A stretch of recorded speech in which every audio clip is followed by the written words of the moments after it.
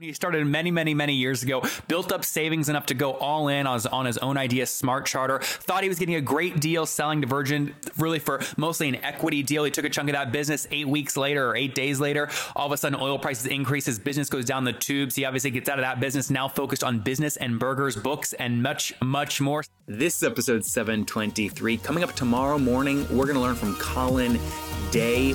He runs a 70 million plus recruiting company that I guarantee you've never even heard of. But first, here's today's episode. This is The Top, where I interview entrepreneurs who are number one or number two in their industry in terms of revenue or customer base. You'll learn how much revenue they're making, what their marketing funnel looks like, and how many customers they have. I'm now at $20,000 per talk. 5 and 6 million. He is hell-bent on global domination. We just broke our 100,000 unit sold mark. And I'm your host, Nathan Latka. Hello, everybody. My guest today is none other than Scott Duffy. He is the co-host of Business and Burgers and a contributor at Entrepreneur.com. He's also listed as the top 10 keynote speaker by both Forbes and Entrepreneur. He started working and really started his career working for best-selling author and speaker Tony Robbins. Early stage through exit and small businesses that became big brands like CBSSports.com, NBC Internet, FoxSports.com, and then he sold his last company to Richard Branson's Virgin Group. He's also best-selling author of a book called Launch, a roadmap for building great companies. Scott Duffy, are you ready to take us to the top? What's up, dude? What's up, brother? Good to have you on. Okay, I got to start off with this because before you're going, Nathan, I have a story I've never told, and you said, Nathan, can I give you the lead? And I said, don't tell me anything. Surprise me live. What's this story? Oh man, this is a heck of a place to start. Well, I know that one of the things that's awesome about your show and your audience is it's really all about being real, right, and integrity. Now, I've been doing a ton of work recently on mindset. I have a new book coming out in March. It'll hit bookstores in March of 18. Called what? And say again. Called what? Called Breakthrough. So we just gave it the title on Friday, but it's Breakthrough. It's how to build amazing companies, stay ahead of the competition, and live the life of your dreams. And it's being published by Entrepreneur Press. But here's the thing: is I was kind of working on the outline. I was trying to think of some of the experiences that I've had that things that I've never told that I think are really relatable for entrepreneurs. And there's this one story that I've never wanted to tell, and I was just like, I got to do it. And so.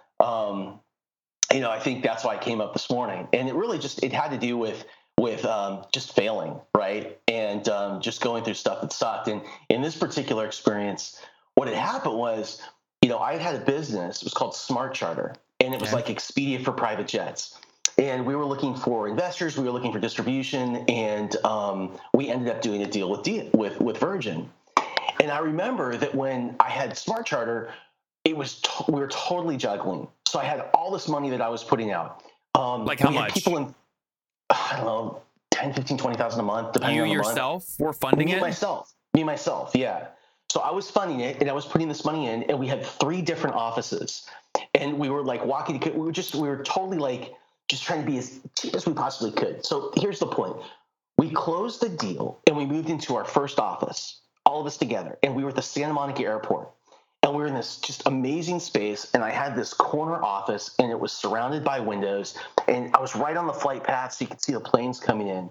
And I remember the first day that I moved in, I was watching this, and I said to myself in my head, I said, if you fuck this up, you're never going to get another chance. Because it doesn't get better. Though? The business. So you had sold, you were now in a Virgin office in a beautiful location. You'd done the deal.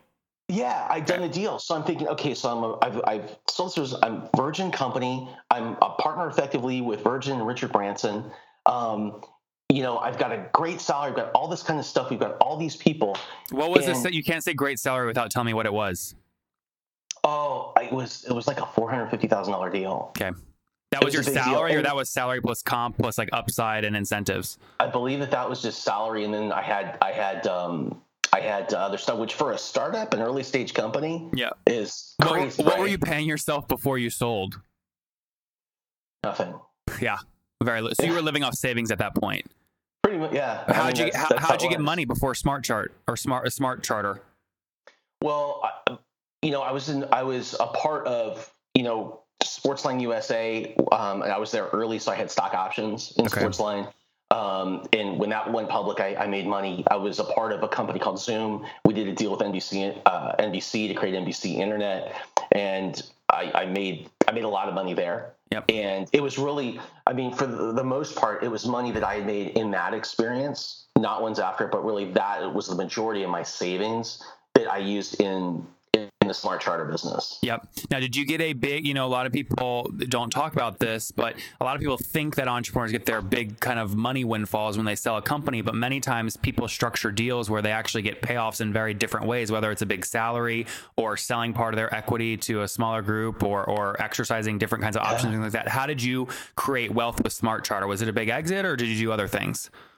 No. So the way that Smart Charter worked is, instead of taking money out, I decided to go all in and just take more equity. So when we did the deal, so I had, there's some things I can't say because of confidentiality, but I had a good chunk. I had 20+% before Virgin. After Virgin. Oh, after Virgin. Okay. So what I decided to do was sit in alongside of the Virgin company, and being a high stake equity holder in this business. Yeah. And my thought process was this. My thought process was, well, take a look at the market. The economy is jamming. A couple months before we closed the deal was the #1 month for private aircraft sales, fractional sales, jet card sales. And how could you lose? And I'll tell you, one of the biggest things I've ever learned through that experience was this. Oil prices. Oil prices. Yeah. Well, that's the thing. So here's the thing. I thought to myself, with all of that, this is a sure thing. What year was this? This was 2008. Okay. And the one thing that I've learned about sure things is that there's nothing sure about them. Yeah. Because there's just too much stuff that you can't control, right? Like oil prices. And so I think that what I learned out of that experience was, one of the biggest jobs of an entrepreneur has nothing to do with business. I think the most important job for every entrepreneur is learning how to protect yourself. Mm-hmm. So if things don't work out as planned, they take longer than planned, they go sideways, you can adjust and you can bounce right back. And what I had done at that point is I went all in on equity. Didn't ask for any cash. I went all in on other things. And it's so easy for us to get caught in that trap. So were you 100% owner of the company before the Virgin deal? I was figure, I had 100%, and then we had employees that had stock options. Okay, got it. So you had call it a 5% equity pool. I mean, I had probably, when we did the deal, I probably had, I would say 10 to 12% of the company had been given away. Okay, got it. So you owned more than 80 in the form of stock options to, people that served in functions that were like co-founders. So did those people get an exit, or did they also just get Virgin equity? So those people also got Virgin equity. Got it. So okay, so talk to me about this. So let me just summarize this for a second, right? So Virgin said, "Hey Scott, I'm gonna. This is a hypothetical. I have no insider information." Virgin says, "Scott, we can either pay you. I'm making these numbers up. $50 million to buy the whole business, or you let us buy you with our equity. We'll give you 20% or more. They'll give you some portion of kind of Virgin Air, and you chose the latter." So that's a scenario. Yeah. That's exactly. Yeah. So that's a scenario, and I think again, for people who are listening, I think one of the things I learned, and think about this, right? So you do the deal, you're like, this is a sure thing. You're sitting in your office, your new office on the first day going, if I fuck this up with all the wind that's behind our back, there's no way I can fail. And then we go and we launch the company, and we launch it live on air, CNBC Squawk Box. I'm sitting there with Richard. They keep him on for an extra segment. And this is March of 2008. And they start asking him about oil prices. And so in our business, what happened is, in a matter of weeks, everything changed. Every $10 increase in a barrel of oil at that time represented about a $1 billion increase in fuel prices for the commercial aviation. So for us in commercial, here's the thing. You share the cost as a passenger with other passengers for fuel prices. There's lots of seats. In private aviation, one person typically pays for that plane. So for us, the flight that would go from LA, let's say, to New York, that was, let's say, a $40,000 flight, 8 weeks later, could be a $70,000 flight. Yep. So what happened was people who flew in big planes started to fly in small planes. People who flew in small planes started to fly first class. Yep. And so all this is going on. And I had told myself on that first day if you fuck this up, you will never get another chance. You knew though, Scott, that you weren't like, did you actively go through a process when you were negotiating the Virgin deal saying, I know I can't control oil prices. I know that's a risk. Or were you just blinded by the upside in the industry and Richard Branson and his aura? I think I was just, so, everyone's got like their superhero power, whatever it is, right? My superhero power has always been getting distribution for early stage companies and getting that idea in front of a lot of eyeballs through a great partner. Yeah. So I went and I looked for a big partner, and then when we found Virgin, I thought, this is the perfect match for a lot of different reasons. But I'll tell you, another lesson that I've learned is this: when dealing with big partners, if you're a small company and your goal is to go get a big partner out there, big companies don't make you better. They expose your flaws faster. They make you more of what you already are. That's right. So you really have to have your shit together and be prepared. So conclude that story for us. I'm imagining, based on how you're talking about it, you just lost your shirt. That equity became worthless. How did that close that loop for us? I did. So I ended up getting bought out and all that kind of stuff. But at the end of the day, it was nothing like I thought it was going to be. And between trying to chip in to help support the cost of the business as the stuff was going sideways and everything, I lost my shirt. Yeah. What is that now, by the way? Like, if you pointed to a company today and said, that's where the remnants of my thing exists now, what company does that exist? Is it Alaska Air? Well, I think that probably the company that is making the best strides towards what I wanted to achieve is a company called Wheels Up.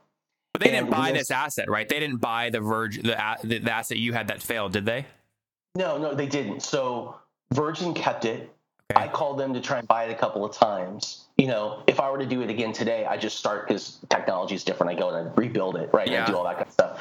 But so here's the point I want to make. The point I want to make is, with all of this, right? The sure thing doesn't work and it blows up. I tell myself in my head, if I fuck this up, I'm not going to get another chance. So when things got screwed up, I had this belief system that I'd adopted that I'm not going to get another chance. And I think that it's not just me. I think that as entrepreneurs, sometimes we replay, if something doesn't work out, like we run that recording in our head and it affects everything. And so, I think two things. Number one job, you got to learn how to protect yourself as an entrepreneur. Sure things, there's no such thing as a sure thing, right? That's number two. And number three, there is always another day to fight. Right? As entrepreneurs, I think what we have to learn how to do is get really good at repackaging the shit that happens to us and figuring out how we're going to use it to drive us forward, which is eventually what I did with the whole Virgin experience. Mm-hmm. Okay, hey, we're running out of time, but real quick, Business and Burgers, it's a new show you've got. What's the concept and why should people listen? Business and Burgers, it is a search for the best burger in America and a side of tasty business advice. And we go to one new city every month and we hit the top restaurants and brew houses and pubs. And while we're there, we talk to the city's the top local entrepreneurs. We bring in athletes, entertainers, and we just share, we talk about the lessons they've learned in business over amazing burgers and sides. So who do you have coming up? What's the next big episode? So we've got Daymond John coming up, and that one's going to be a really fun one. Daymond John from Shark Tank. And what's cool is Daymond, so he invested in a company that somehow, and I don't know all the details, but it's able to debone a rib. Right, this technology. And so what he's done is he's created, using this technology, a baby back rib burger that they're now selling. They're testing at Carl's Jr. So by the way, if you're listening, if you're watching this, go get the baby back rib burger at Carl's Jr. You're making me hungry. We're gonna film at Carl's, and we're gonna that should be a fun one. That's awesome, guys. Search Business and Burgers on iTunes. You can find Scott there. And Alan, his partner, there. Additionally, this show is syndicated on entrepreneur.com, so you can check it out there as well. Many of you know I am buying companies that I really, really like, and there's no quicker way for me to get to the bottom of what is happening on that website than using this tool called nathanlatka.com/hotjar, HOTJAR. It basically will give me a recording. Okay, when anybody lands on the website, it'll give me a recording of where the viewer is scrolling, and obviously does the basic stuff like heat maps too, but I learned so much about where the users are scrolling and clicking on my site using that tool. It helps me increase conversion rates, make more money, and grow those businesses faster. And we'll have to see what happens with those businesses, but I'm buying them very quick, and I'm using nathanlatka.com/hotjar for all of my website analytics. You can too. I work with them. It's totally free. You can go to nathanlatka.com/hotjar. No credit card required. Again, use it as much as you want. nathanlatka.com/hotjar. I'll see you there. Scott, let's wrap up here with the famous 5. You ready? Yeah. All right. Number 1, what's your besides your own, what's your favorite business book? You know, I'm reading a great book right now. It's called You're a Badass at Making Money by Jen Sincero. Yep. And someone referred it to me, and I'm really enjoying it. Yeah. Number 2, is there a CEO you're following or studying? Dave Meltzer. Number 4, what's your favorite online tool, like Acuity Scheduling? My favorite online tool is, oh my goodness. I do a lot of podcasting. I love Skype. Okay, good. You use Skype too. Yeah. All right. Number 4, how old are you? I'm 47 this week. Okay, good. I jumped ahead. About how many hours of sleep do you get every night? I got 4 last night. What do you get on average, would you say? 5.5, 6. Okay. And you said you're 47, and what's your situation? Married, single, you have kids? Married, 2 kids, 7 and 8 years old. Oh, both man. girls. They're awesome. That's amazing. I can tell you every Disney princess upside down, inside out. I never thought that would happen. Yeah. That's awesome. All right. Let's, last question. Take us back 27 years, Scott. What do you wish your 20-year-old self knew? I wish my 20-year-old self knew that you don't win by hard work alone. There's a lot of people that are working just as hard as you are, and they are just as hungry as you are. And so what you really need to do is take time to develop relationships, not for the sake of getting anything, but for the sake of knowing people and having relationships. Because down the road, as you get older, relationships are everything. There you guys have from a guy who has been through the grinder, specifically the oil price grinder. You don't win by hard work alone. He started many, many, many years ago, built up savings enough to go all in on his own idea, Smart Charter. Thought he was getting a great deal selling to Virgin, really for mostly an equity deal. He took a chunk of that business. 8 weeks later or 8 days later, all of a sudden oil prices increase. His business goes down the tubes. He obviously gets out of that business, now focused on business and burgers, books, and much, much more. Scott Duffy, thank you for taking us to the top. Right on. If you enjoyed Scott today, go back and listen to Michael yesterday. His machine learning agency did 800,000 last year, and they actually do use machine learning, not just as a marketing tactic. So where's he see the future going?